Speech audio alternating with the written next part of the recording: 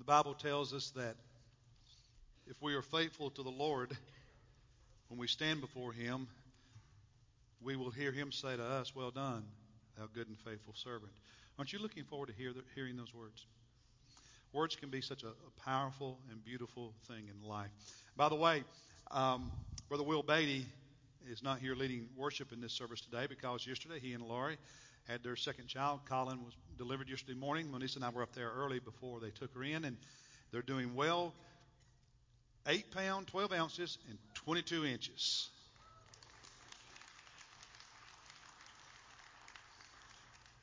Big boy. But be praying for them, and they're having a blessed time this weekend. Well, we're going to continue this series about talking. What God teaches us about how we talk with one another and about one another. And this morning we're going to focus on reactions, because we all have reactions to things that happen. And sometimes the way we speak in the midst of a reaction, well, sometimes it's just not very good, and we hurt people, right? I mean, have you ever reacted to a situation in a way that afterward you regretted? I remember Melissa and I had not been married very long, living in a house next door to the church in Kentucky, and I was painting in the bedroom, and she was going to fix me a couple of sandwiches for lunch. The problem was she made the sandwiches about 30, 45 minutes before I took my lunch break, and it had been sitting on the plate on the counter, and over that time, you know how the bread will get just a little bit dry, stale, or whatever, so it wasn't really fresh. And being the young, wise man that I was, I said something and closed the door to the refrigerator too hard. And my precious, beautiful wife was standing over near the pantry, and when I made my sarcastic remark and kind of the door to the fridge, my wife was over there in tears. And it didn't take me long to figure out I had done something wrong. Now, it took me years, not to get her forgiveness, no, to get better at that, but the journey started that particular day. So this morning, before leaving for church, I was asking her about that story. I want to make sure I had the details right. And as soon as I mentioned it, the intensity in her. Oh, okay. You see, sometimes our reactions that lead to words. Those words create things that maybe a scab grows over, and every now and then something pulls that scab back off. I've also been on the other side of those kind of experiences. I remember I had not been a Christian very long. I think I was a junior in high school. My church was having a revival, so I decided I'd go on Monday night. I got my friend who lived up the road from us, who was not a Christian, to go with me. I drove, and we were about 2 blocks from the church, and there was a guy in front of me, and he stopped. I stopped behind him. I thought he was going to turn off. He was driving a GTO. It was jacked up in the back. And suddenly I saw his backup lights come on, and I threw mine in reverse as fast as I could. But before I could get to the accelerator and start backing up, he ran right into me. And, busted up the grill and dented the hood and stuff. Fortunately, the radiator was not damaged, so I could still drive it. Went on to the revival. Got home later that night, and I was telling Mom and Dad about it. And Dad went ballistic on me. Now, I'd not done anything wrong, but have you ever gone ballistic? Have you ever reacted and it didn't make sense to other people why you were reacting the way you did? And so I've been on both ends of it. I've been there, reacting and saying things I shouldn't because of, to what happens. And I've been on the receiving end of it. I was with my dad that particular night. I don't know what was going on in his life and made him react that way. I was 17 years old and didn't really care. I just knew I was getting dumped on and I hadn't done anything wrong. And over the years, you grow and you try to do better. I remember when Jacqueline told us that she and Evan were going to move to Italy and take my grandson with them. And that's right, I said it, my grandson. We were at lunch one Sunday at El Cancun, and they were telling us. And I was trying really hard not to react. Okay, I was going to be mature and all of that. And so we were talking about it, and I was asking questions. And I said something along this line. I said, well, I'm sure you and Evan have discussed among yourselves the advantages and disadvantages of living here and living there. What are some of the advantages you all have identified for moving to Italy? And I'll never forget, my daughter looked at me and she said, "It's freaking Italy." Well, I wanted to react, but I bit my tongue.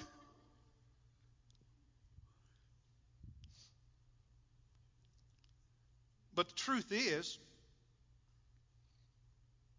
while I was trying to keep the the conversation positive and the relationship healthy, and not react in a bad way, the truth is I was still in my own nice way trying to manipulate her into doing what I wanted, right? Now, in the first two stories, me with Manisa and then my dad with me and my dad, we were both just focused on whatever we were feeling, whatever we were thinking, what we wanted. I wanted my sandwich fresh. Why? What made you think you could fix it 30 minutes? And on, it's all me. Dad, I don't know what was going on in him, but it hadn't. And a lot of times, our reactions grow out of what's going on inside of ourselves. What we're feeling, what we're thinking, what we want, what we need, what we would like. And somebody does something, a circumstance develops, and we react out of all this stuff that's in me, because in those moments, if I'm not careful, my focus is solely on me. And I react out of that. You ever done that? Now, in the conversation with our daughter about Italy, I was a lot nicer. But I was still focused primarily on how I was feeling. You're not taking my grandson. I was focused on me. Even in that conversation, when you get right down to it. A much more mature way would have been to try to focus on what she and Evan were saying they really wanted to do in life. They wanted. But it's hard for us to get to that place because we get so wrapped up in what we want, what we need, what we feel, and we react and we speak out of that. And a lot of times the result is we say things that do damage because our focus is on me, on self, and not the other person. You remember, y'all remember way back about 5 weeks ago, the first sermon in this series? The very first sermon I titled, "What We Say, How We Talk, Tells Us a Lot About Who We Really Are." So do our reactions. The way we speak and the way we react says a lot about who we are. And so this message is about reactions and how they say a lot. They say a lot about me. They say a lot to other people. There's a lot of stuff being said every time you and I react. And as followers of Jesus Christ, we are to become increasingly like Him. If we're following Jesus, it means we're walking in His path, we're walking close to Him, and the closer you and I walk to Jesus, the more He rubs off on us, and therefore it impacts how we talk, and it impacts how we react. Now, let's be honest. I'm not perfect, you're not perfect, and this side of glory, neither of us are going to be. But as we walk with Christ, follow after Him, we change. We develop, we mature, we evolve, we grow in Christ's likeness. See, if I'm really following Christ and I'm doing it intimately, I'm doing it closely, I'm doing it with intentionality, I cannot stay year after year the same way. I change. And sometimes we'll say, well, that's just how I am, or we'll say about another person, that's just how he is, that's just how she is. You know how they are. But if we're following Christ, it may be how I am, but how I am is getting better. If he or she is following Jesus, how they are is getting better. But if over the years of being a Christian and being at church, I don't change, I don't grow, I'm not learning, I'm not developing, maturing, then it says something about how close I'm following Him, because I can't be close to Jesus all the time and stay the way I've always been. It's just not possible. And therefore, my speech reflects it. My attitudes reflect it. My reactions reflect it. Now, There will be moments when I reflect it better than other moments. But the moments of not reflecting Christ's likeness, they happen less often as you mature in Christ, as you follow Him. And there's a story in the life of Jesus found in Matthew 20. I invite you to open your Bible there, that I really like. And the thing is, we normally focus on the fact that in this story, Jesus healed two men who were blind. I want us to focus on a different aspect of that particular story today. Matthew chapter 20, beginning with verse 29. The Bible tells us as they were leaving, Jesus and his disciples, they were leaving Jericho, a large crowd followed him. And two blind men sitting by the road, hearing that Jesus was passing by, cried out, "Lord, have mercy on us, Son of David." Verse 31. The crowd sternly told them or warned them to be quiet. But they cried out all the more, "Lord, Son of David, have mercy on us." And Jesus stopped. He called to them. And he said, "What do you want me to do for you?" And they said to him, "Lord, we want our eyes to be open." Moved with compassion, Jesus touched their eyes, and immediately they regained their sight and followed him. Now that's a simple but beautiful story, and there's so much more in there than two men who were blind receiving their sight. Jesus and his disciples are walking, and a large crowd is following, asking questions, I imagine, listening to him, trying to get close to Jesus. And there's all this noise, the crowd and the bustle, and these two guys sitting beside the road, both of them blind. They hear this ruckus and they ask what's going on, and someone says Jesus is coming. They've heard about Jesus. And so as Jesus approaches, they try screaming over the crowd to get Jesus' attention. "Lord, Son of David, have mercy on us. Have pity on us." And the crowd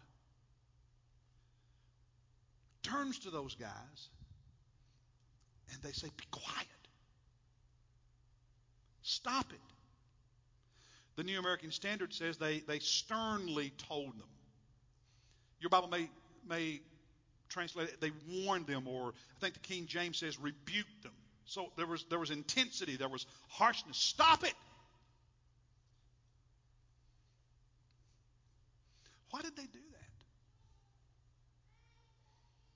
Why did they do that? I mean, two blind men crying out to Jesus for mercy, and the crowd says, "Stop it! Be quiet!" See, the crowd, they were wanting to be close to Jesus. They wanted to hear him. They wanted to be able to talk to him. It was like, "I'm at the front of the line. Don't cut in."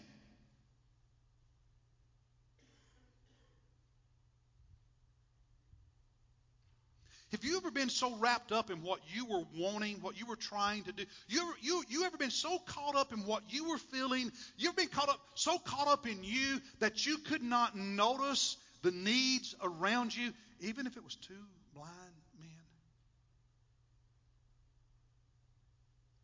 Because you wanted what you wanted. You felt what you felt. You needed what you thought you're at the front of the line. Butt out.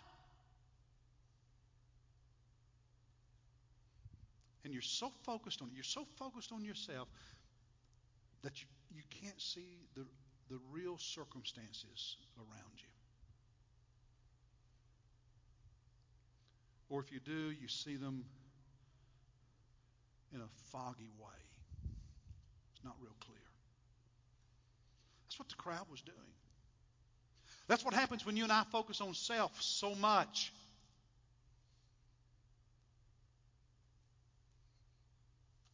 Literally, when it says they warned them or sternly warned them, rebuked them, that English word is translated from the Greek New Testament. It's a Greek word that comes from two words. One means to up-own or to put on, to dump on. And the other word means an evaluation or an opinion. And so the crowd was looking out there, and they were analyzing the situation, and they were afraid these other guys were going to take their opportunity to be with Christ. And once they drew that conclusion, they dumped on them. Be quiet.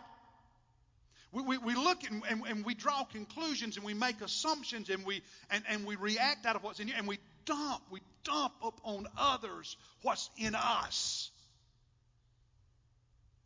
And often that's what reactions are. But notice Jesus. What did he do? As soon as the guys were crying out, "Son of David, Lord, have mercy on us," and the crowd was telling the guys to be quiet, what did Jesus do next? What did he do? What's the next thing Jesus did in this story? Say it again. What did he do? Say it loudly. He stopped. He stood still. See, if you and I are ever going to take control of our reactions, if we're ever going to get a better understanding of what's really happening, the first thing we have to do is just stop, because if we don't, we'll just keep going down the path we're on. Got to stop. Stand still. Try to understand. Try to listen. Stop. Be still. Because as long as you keep running with all your opinions, you keep running with all your emotions, you keep running on the path you're on, you're just going to keep heading down that way, and it becomes like that dog chasing its tail that never stops, and it just gets worse and worse and worse. You got to be still. You got to stop. And then Jesus looked at the guys and said, "What do you want me to do for you?" Now, your reaction might be, why did he have to ask? They're blind. But see, that points to a mistake we often make. We assume we know more than we really know. We often make assumptions about why someone did what they did. We make assumptions about reality, and therefore our assumptions have to be accurate, and we react out of that. But a lot of times, our assumptions are not accurate. They're incomplete. Jesus did not just assume what the guys wanted. He was giving them an opportunity to clearly state what they wanted. He was giving them an opportunity to clarify. And so he said, "What do you want me to do for you?" Now, what they asked for is what we expected, but it could have been something different. And a lot of times, what people are really feeling, what people are really thinking, why someone does what they do, is not necessarily what you and I think is the reason. There may be more to the story. And so Jesus asked a question. And that's a good thing for us to do, is to ask questions, to give people an opportunity to clarify, not just react on the basis of assumptions. And then Jesus, he healed them. But I look at verse 34. I love what it says. He was moved with what? Compassion. See, if you and I take time to better see reality, to see the needs that other people have, to see what's happening in their life that might be influencing them, it's easier for us to have some compassion. But if all we see is self, it's easier to feed our anger. And the word compassion there is one of my favorite words in the New Testament, because it's the translation of a Greek word that is used in John's Gospel when Jesus was standing at the tomb of Lazarus, who'd been dead and buried several days, and Jesus was watching his sisters cry and hurt. And the Bible says he was moved. It's a Greek word that literally means to grip the gut, to twist the intestine. It's something that Jesus felt in his body. It wasn't just an emotion, it was deeper than that. It was more physical, and he felt it in his being. Have you ever felt emotions in your body? That's what Jesus felt, because he took the time in the midst of the busyness and in the midst of the crowd and everything that was going on. He took the time to stop, to stand still, to listen, to engage, to dialogue, to understand. And as he did that, wow, compassion. Whereas the crowd didn't take time to do any of that stuff, and they reacted, they dumped on these guys.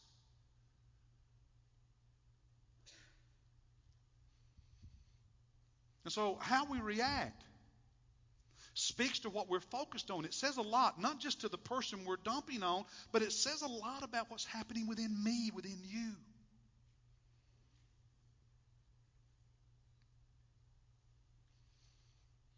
And one last thing about this story. Even though Jesus and the crowd reacted differently, they were reacting to the same set of circumstances. Sometimes we blame everything on what's happening. We blame everything on what's going on. We blame everything on circumstances.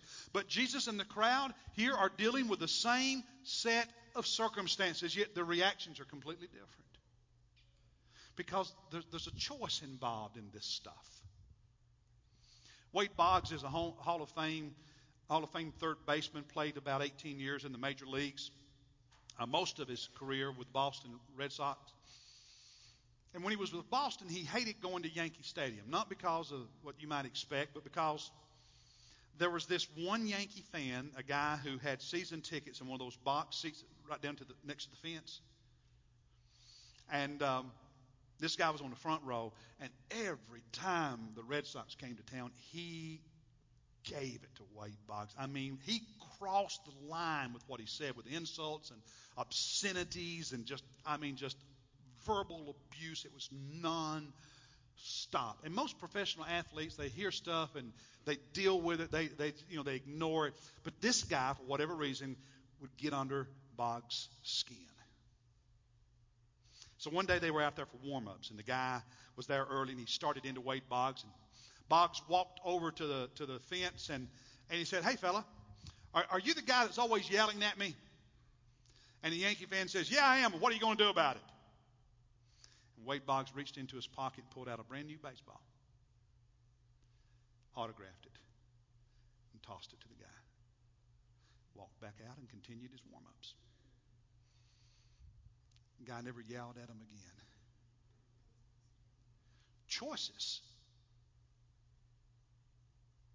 You can't always, well, the truth is you can never control how somebody responds, but boy, you can set up the circumstances to improve the likelihood of a good response by the choices you make.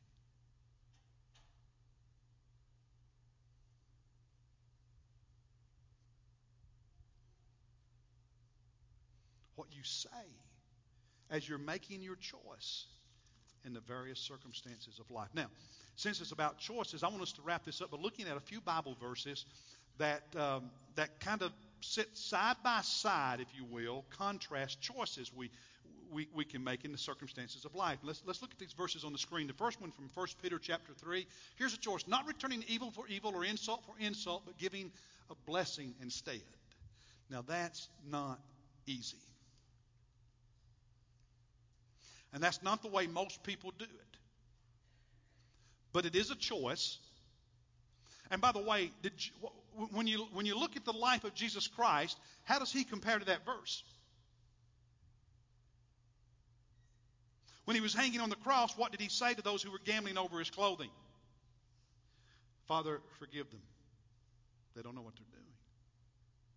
When he was on trial and they were hurling abuse at him, he was silent.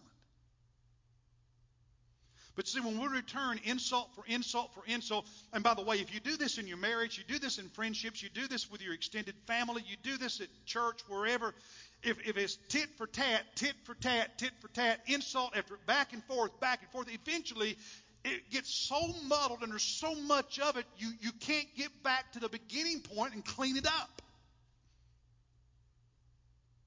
Because it's just gotten too messy, because it's layer after layer after layer. And one of the things that ruins a lot of relationships, a lot of friendships, a lot of marriages is this back and forth, back and forth, back and forth that nobody ever stops. And then it all blows up and they call the preacher, "Can we have some counseling?"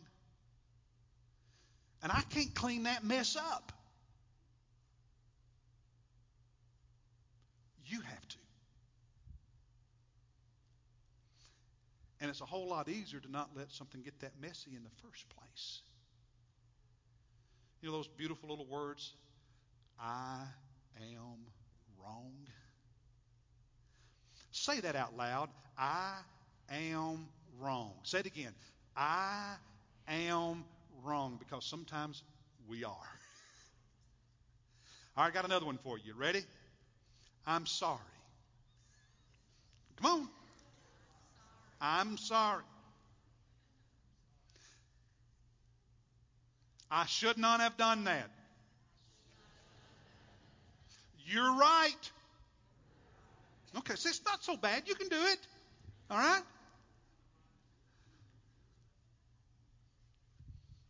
Next verse, Titus 3.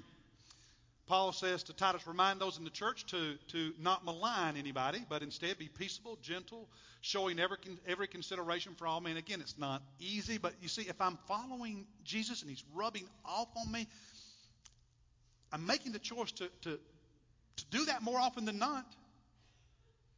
To not malign, talk badly about someone, to slander them. Instead, try to be peaceable, gentle, and showing every consideration. Every consideration. Next verse. Next verse. There we go. No, back up one.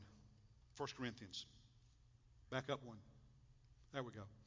When we are slandered, we try to conciliate. I love the fact that in that verse is that big word, T-R-Y. Because sometimes we fail. But we should always be trying. And the longer you live as a follower of Christ, the more you try. And therefore, the more successful you become. You don't ever stop trying. And the word conciliate, your Bible may translate it, answer kindly. It's interesting. I looked it up again this morning just to make certain I was accurate. It's the translation of the Greek word parakaleo. It's the same word that was used in John's Gospel when Jesus was trying to describe the work of the Holy Spirit, the Paraclete. It's two Greek words, parakaleo, kaleo, to speak, to say, to encourage. And para, beside, along. And it's the idea that the Holy Spirit comes and he walks beside us to guide us, encourage us, strengthen us, help us. And what God in that passage is saying, when you're in these relationships, you're going to have to make the choice at times to come along beside somebody who may have said something about you, and come along beside them and speak in such a way that you make it possible for the relationship to heal if the other person wants it to. You come along beside them and you say the right thing instead of the wrong thing.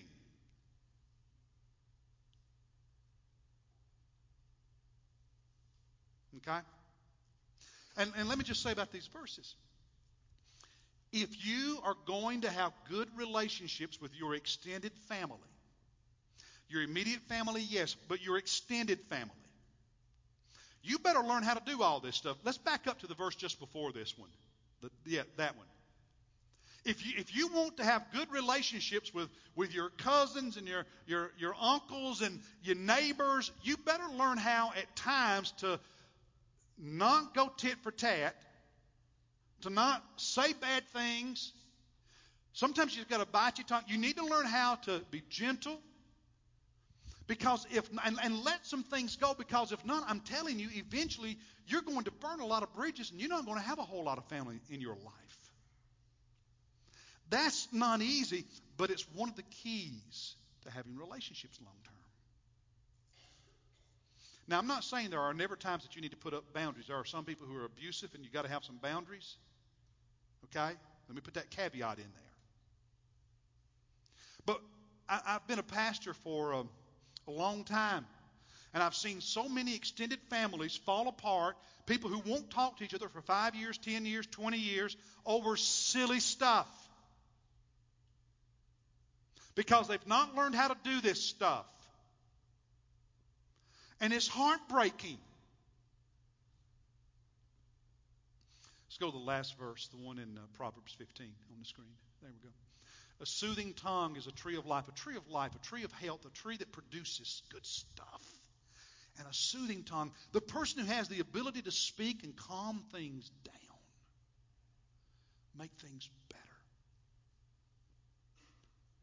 versus a perverted tongue, a crooked tongue that crushes the spirit. You ever had somebody crush your spirit? Have you ever been the one who crushed someone's spirit? The truth is, most of us have probably been on both sides, right?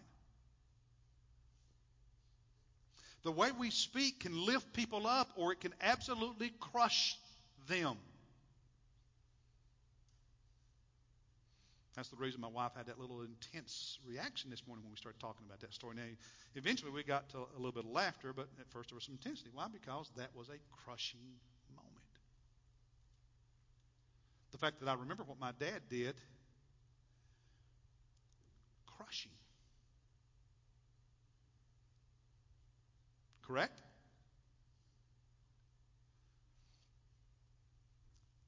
And God is saying, be careful. Yeah, we're not perfect. But let's not use that as an excuse for not trying, for not getting better. Following Jesus close enough that we are getting better. We are changing.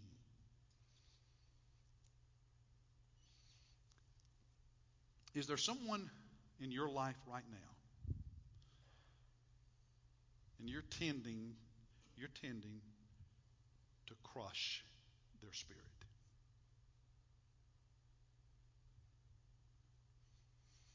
Is there someone in your life you've been reacting in such a way for a while that you're crushing them?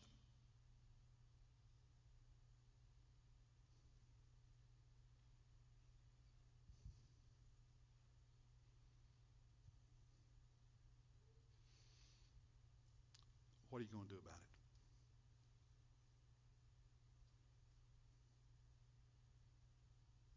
What are you going to do about it? Let's stand for prayer.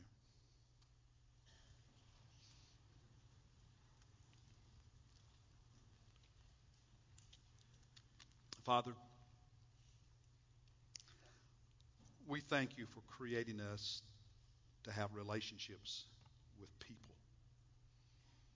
And we thank you for all the beauty and joy relationships add to our lives. But Father, we also acknowledge that relationships are one of the hardest things we ever do in life. And we're not always good at it. We want to be better. We want to do better. Help us. Now I want you to take a moment as the instrumentalists begin playing. And I want you to pray for your relationships. Maybe there's one particular relationship you need to pray about. I invite you right now just to come on, start coming to the altar and get on your knees. This is our invitation. Get on your knees here and pray. Pray about your life. Pray about the people. Whatever it is God's putting on your heart, you come and pray right now. Pastors are going to be here. You can come if you need to talk with someone. You want someone to pray with you. We have people who are ready to do that. Pastors, counselors, we invite you to come. If you need to join this church right now, come on, just start coming right now. You need to request baptism. You want to give your life to Christ.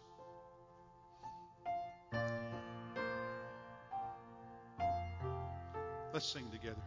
You come, you make your decisions for Christ.